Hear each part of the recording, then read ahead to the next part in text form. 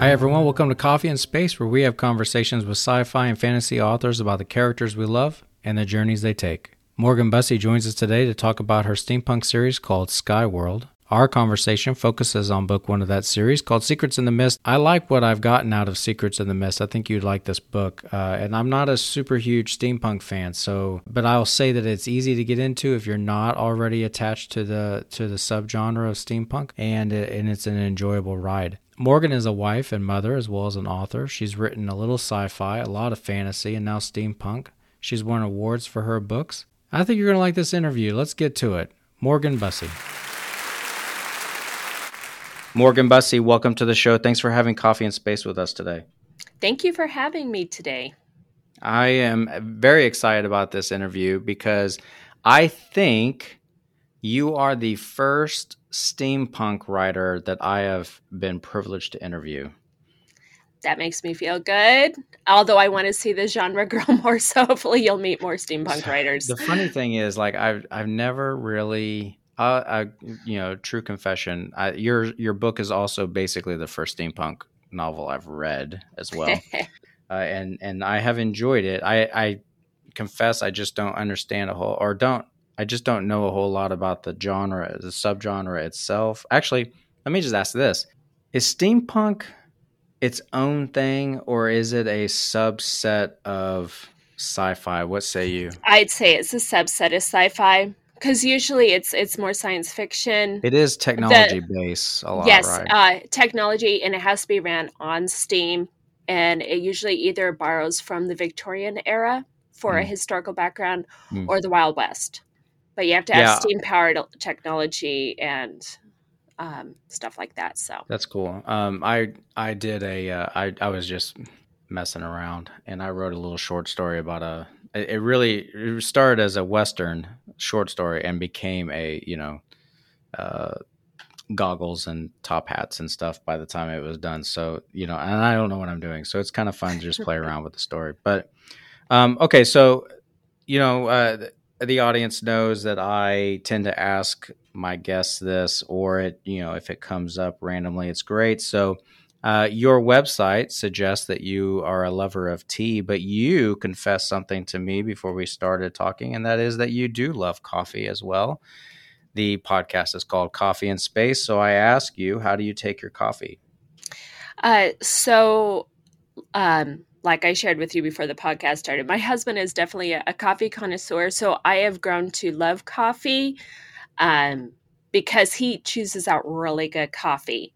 And in my opinion, the best coffee is a dark roast of some sort with cream in it. I don't mess with milk. I don't mess with syrups. I just like that cream cutting through the bitterness, and it just tastes so good. So that's awesome. My favorite way.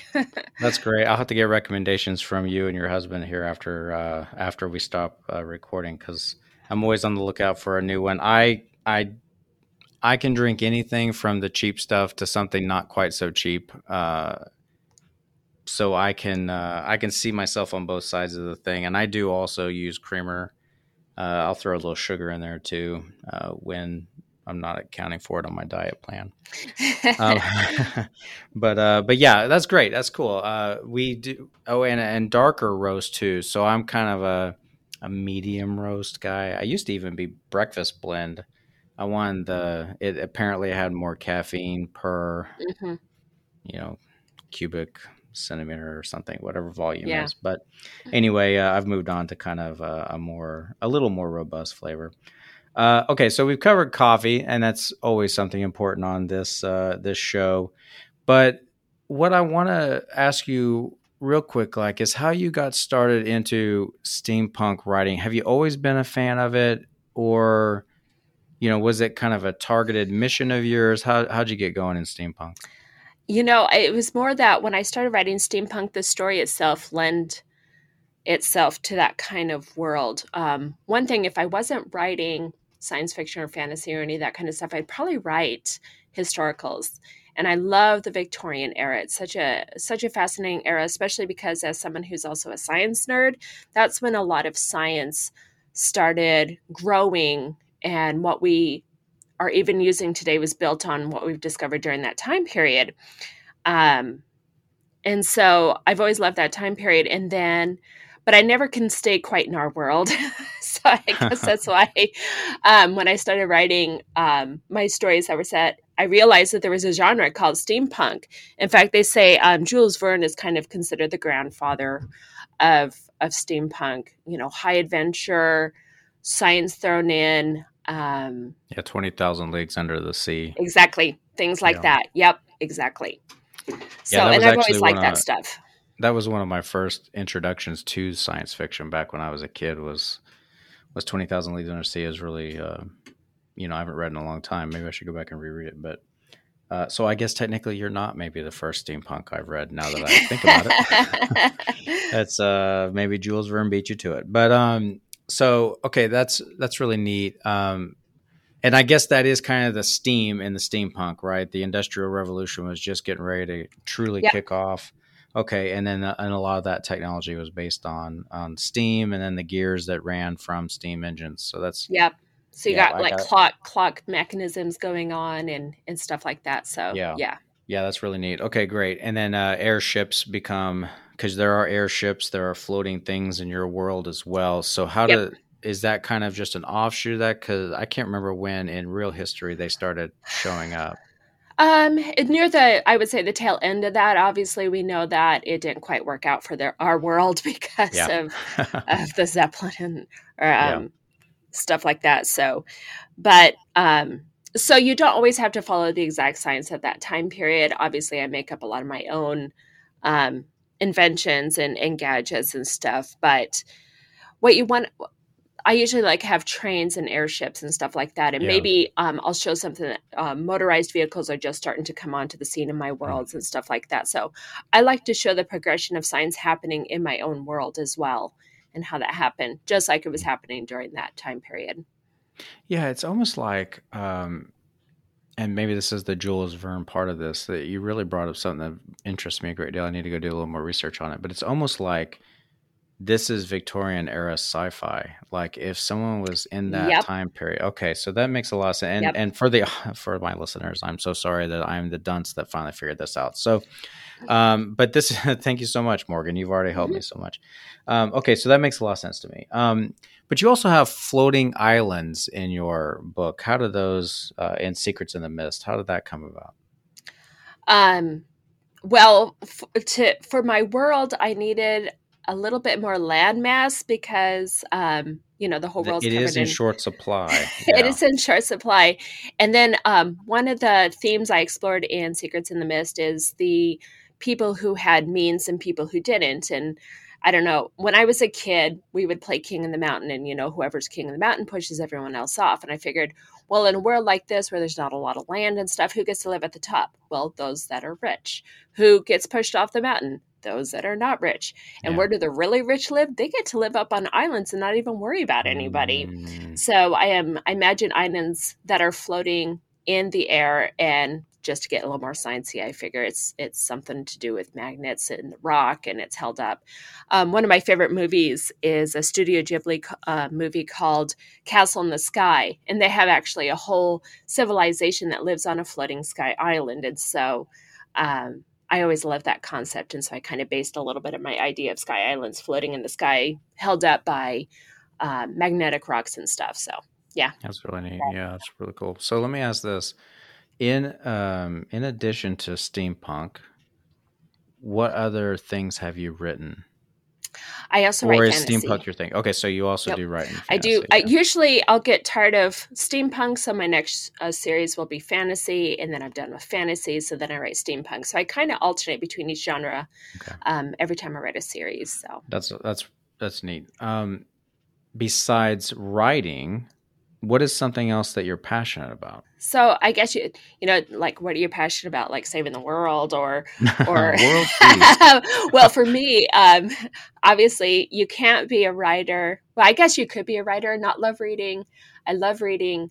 But I'm also a video game player. I love to play video games, and most people are like, what? You're in your 40s and you're a lady and you have 4 kids and you play video games.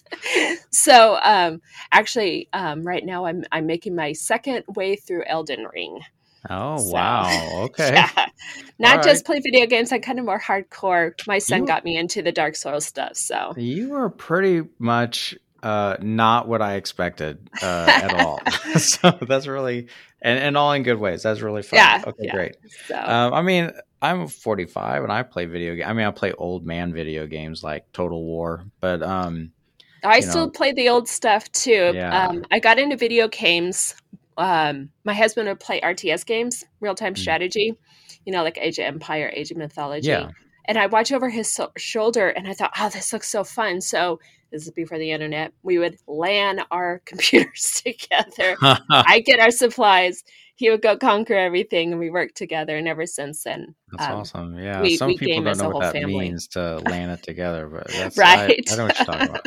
Yeah. Okay, that's really neat. So, okay, so the follow-up question to this is, as we talk about what you're passionate about besides writing, is how do these things like reading, for example, or even video gaming, how did they filter through the writer's lens onto the page, these other passions? Sure. So for me, and I guess, on a more serious note, things that I'm passionate about, I'm always asking questions, always thinking of questions, looking at my world, asking questions.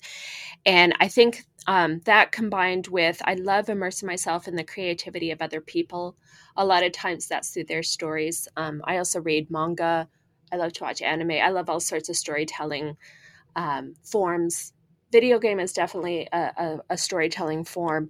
And I go into these worlds and they trigger thoughts and they trigger questions that then I like to bring into my own stories. Like, who are we?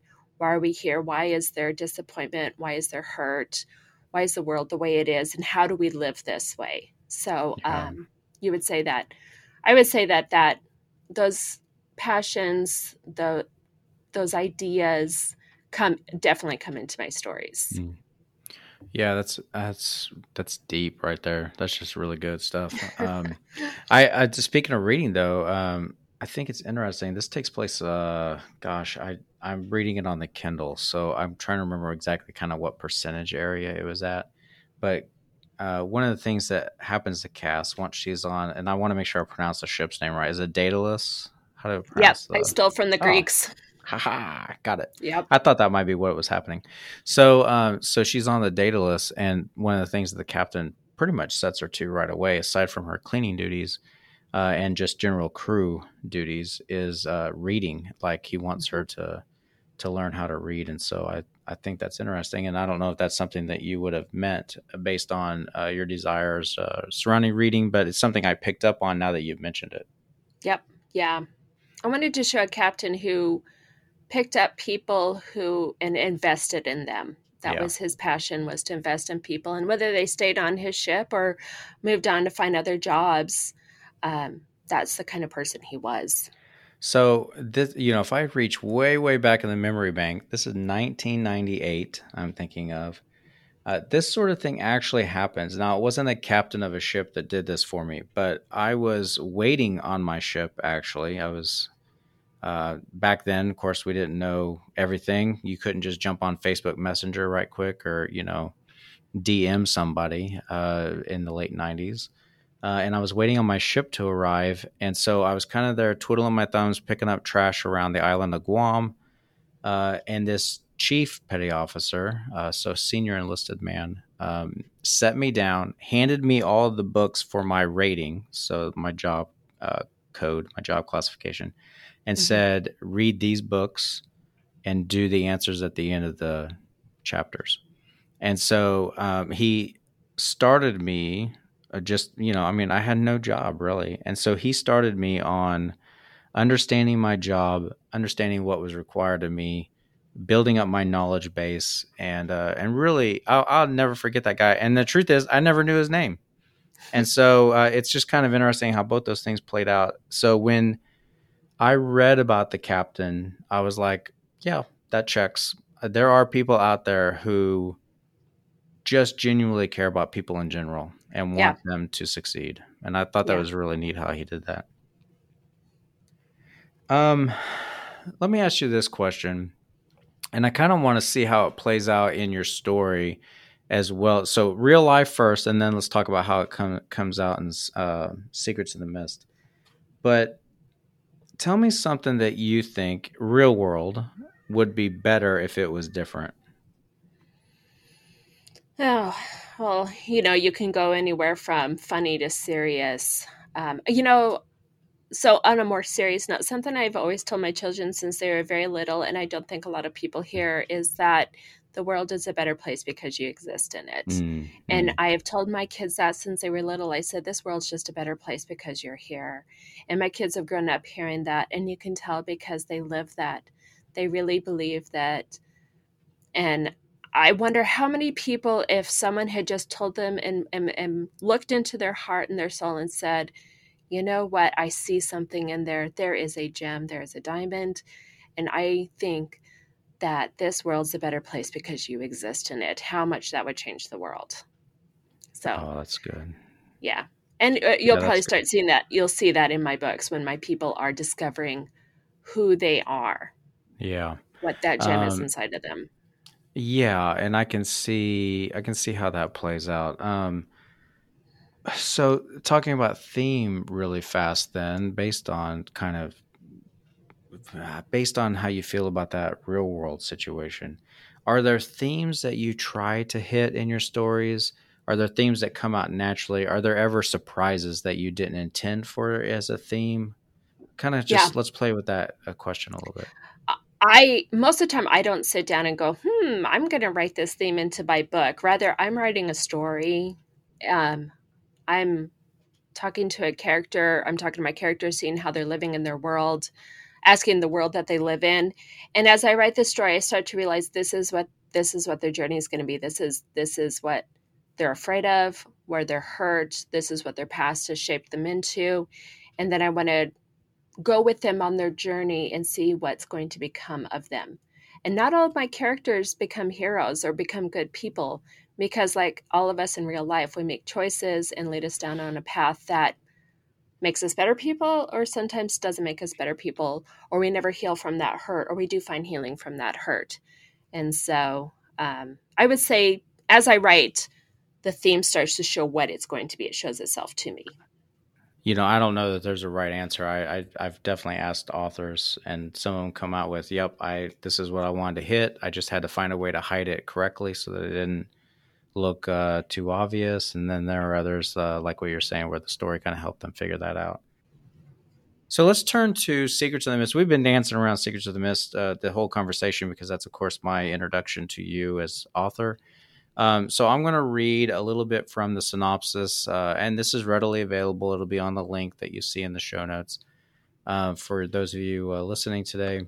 But I'm going to read the synopsis or a little section of it, and then what I'd like to do is just we meet Cass obviously very early. She's the main character, and um, what I'd like to hear from you is just kind of an understanding of Cass, who she is, how she came to you, things like that. So the synopsis is: in a world where humanity lives in the sky to escape a deadly mist below, Cass's only goal is survival. That is, until she finds a job on the airship Daedalus as a diver. Now she explores ruined cities looking for treasure and people's lost heirlooms until a young man hires her to find the impossible, a way to eradicate the mist. Tell me about Cass. So I wanted a spunky, streetwise young woman for my character, someone who has survived by the skin of her teeth on the streets, who has yet to be thrown off the mountain. Like I said, it's kind of like king of the mountain in this world. Everyone's Mm-hmm. trying to survive, and Yeah. and if you don't survive, you're tossed off. Um, but I also wanted to show someone who is curious and not necessarily afraid of things. And if I'm completely honest, a lot of Cass was based on my youngest daughter. I always Mm. asked, what would she do? What would she say? Because she's my spunky little. Her nickname when she was little was called Tiny Tough Girl. She's not afraid of anything. She asks the world lots of questions. She's a survivor. She she will not back down from anybody. And so that's who I wanted Cass to be, someone in a world where it would literally eat you up. She's not just surviving, she's thriving, and she's finding her own path in this world. Okay, that's great. And that comes out just really super clear and early. She also goes through some trauma. Her parents, well, this isn't a spoiler, folks. It's like on page 5, but like her folks don't make it. Yeah. And I think that defines her, at least early in the story. Was that for you, the author, to just give her something that she's going to struggle with? How did that come to you? Do you have that pain? Kind of, where did Cass get that? I needed to cut her off. She needed to be not having anyone in her life at that point, because in some ways this is found family. When she ends up on the Daedalus as part of her crew, that's going to become her family. So I needed to cut her off, but I also wanted to show that despite a rough world where everyone's kind of cutthroat, her parents were still trying to do what was right, still trying to protect their family, and ultimately protected her so she could have a life. Yeah. And you see those glimpses, even though they're really not in the story. But you could see where that came from. So what is something, as you were writing this story, I know I'm asking you to think about a story that you've written and put aside and written other books since then, but what is something that you learned about yourself while writing this story? I'm not like Cass. It was the first time where I wrote a character who was a lot not like me in some ways. So in real life, I'm a very shy, introvert kind of person who I don't want to be around. It's hard for me to talk to people. Some podcast is fine because you're on the other side of the screen, but I get really nervous when I talk to people, when I meet people. And so for me, it was really interesting putting myself out there and writing about someone who is not like me. And of course, a lot of times I went, okay, what would my daughter do? Because I needed a reference of, okay, I'm not like this. So what would a person who has this personality, who lives this kind of life, how would they react in this situation? What would they say? So did Cass, you've kind of alluded to it, so I think I know the answer, but did Cass help you write the story as you develop? First of all, are you a pantser or a planner? So both. I cannot start a story unless I know what's going on, how is it going to start, how's it going to end, what are the major points of it. It's almost like a map through a forest, but you don't really know what's going to happen until you get into the forest and you realize, oh, there's this and there's that. And I expect this one creature to show up while I'm going across the forest. So I usually have what I call a map that I'm following for my plot. And then when I actually get into the story, that's where I discover some of the more smaller details. Okay, that makes sense. So then how and where, or not where, but how, in what ways did Cass help you write that story then as you got into it? So a lot of times when I start writing, I try to really I call it sinking into my character. I literally almost become my character. A lot of times I'll find a piece of music that reminds me of my character and I'll listen to it. So really I can get into their head, understand how they live, understand how they think. And then I throw them into the semi plot that I have and see how they're going to react, what they're going to say and what they're going to do. So, okay, that's so really sometimes cool. Cass would be telling me, oh, I'm going to be totally jumping down into there. And yeah, so for readers who are listening, we keep talking about a mist. This mist turns people, I call them the turned because they have turned. They're zombies, but they're scientific zombies. There's no human left in them. They're just basically an animated corpse used by spores. There you go. Science zombies. And so the first time I throw Cass down into the mist and she's looking for something, like any human being, she's afraid, but yeah, she's also thinking, okay, how am I going to survive this? What do I do? The last thing she has is a big old fat stick and she's just going to hit him and make a run for it. She's scared, but she's a survivor and she's going to do it. She doesn't freeze. And I didn't I knew that I wanted a character like that, but it wasn't until I threw her into that instance and she showed me what she was going to do, I realized who she was. And every time I throw them into this situation, they show me, this is how I'm going to react in this situation. This is how I'm going to react in this chapter. Okay, so here's the question that I gotta ask. I gotta ask about zombies. And I'll be honest. First of all, I'm not personally a super huge fan of zombies. It's not my thing. One of the things that is so hard to kind of wrap my head around is how do we get them in the first place? They're dead. They're decomposing. They're rotting. It seems to me like we don't really need to worry about them at all. We just like take a few steps away from them, and then suddenly we're safe again. But you have tackled the scientific problem of zombies. Did you, when you set out to write this, did you write it or did you plan it in a way that you were going to tackle this issue? Or, was this natural curiosity? How did this work out? The idea for the book was a joke. Seriously. So when I have another steampunk series, and it came out in 2016. And during that time, my husband and I were sitting around a table, and he looked at me and he's like, "You should do a mashup. You should do like steampunk meets zombies." And I'm like, "What? I don't like zombies." I'm like, "What? No way." And all of a sudden, while he told me that, all of a sudden I had this idea: what if everyone had to live on mountaintops and in airships because there's this mist that turns people into zombies? But I never thought I would write the book until my agent was like, every time I finish a series, he's like, "Okay, what do you have next?" And I usually have about 4 or 5 ideas. And he was looking through it and he's like, oh, let's go with this one, which was funny because he said, "I'm never going to do a zombie book." So here we are. But I wanted to really approach it, one, from a scientific point of view. How would zombies happen? And I actually worked with someone who was a,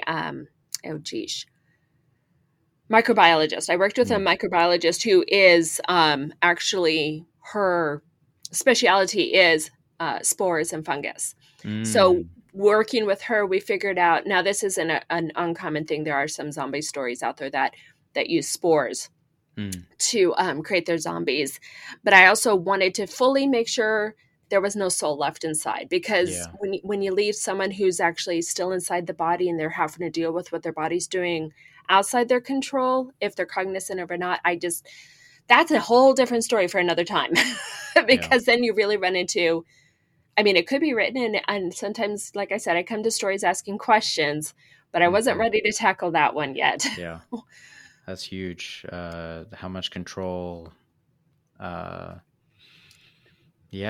there's free agency there or not. And so I do actually like how you approach that. That comes out pretty quickly in the story that they're human. No longer there. They are a human biological form, but that's not who they are anymore. So that was really, I liked how you approached that.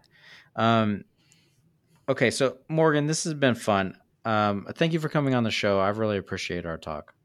Yeah, thank you. Thank you for having me. And maybe I'll get you to drink tea instead of coffee. Good luck.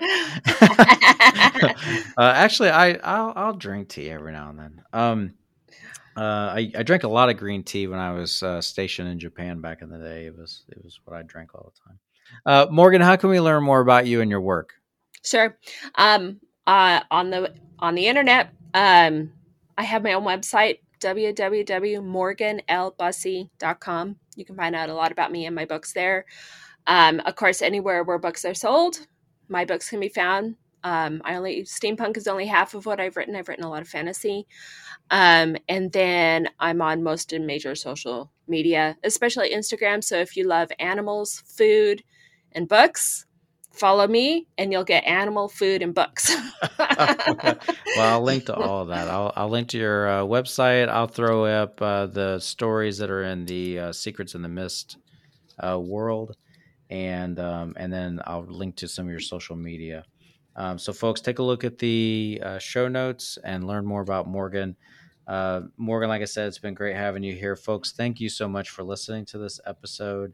It's meant a lot to me that you're here. It means a lot to me that you listen to this show every week, and that means a lot to me that you're willing to support the authors like I want to support the authors. And I hope that you will share this episode with someone that you know would like it. So if you got a steampunk fantasy loving friend out there, go on and share this episode with them. Just hit the little share button on there and send it to their email or to their social media feed. And join me again next week when we talk to another author over a cup of coffee in space.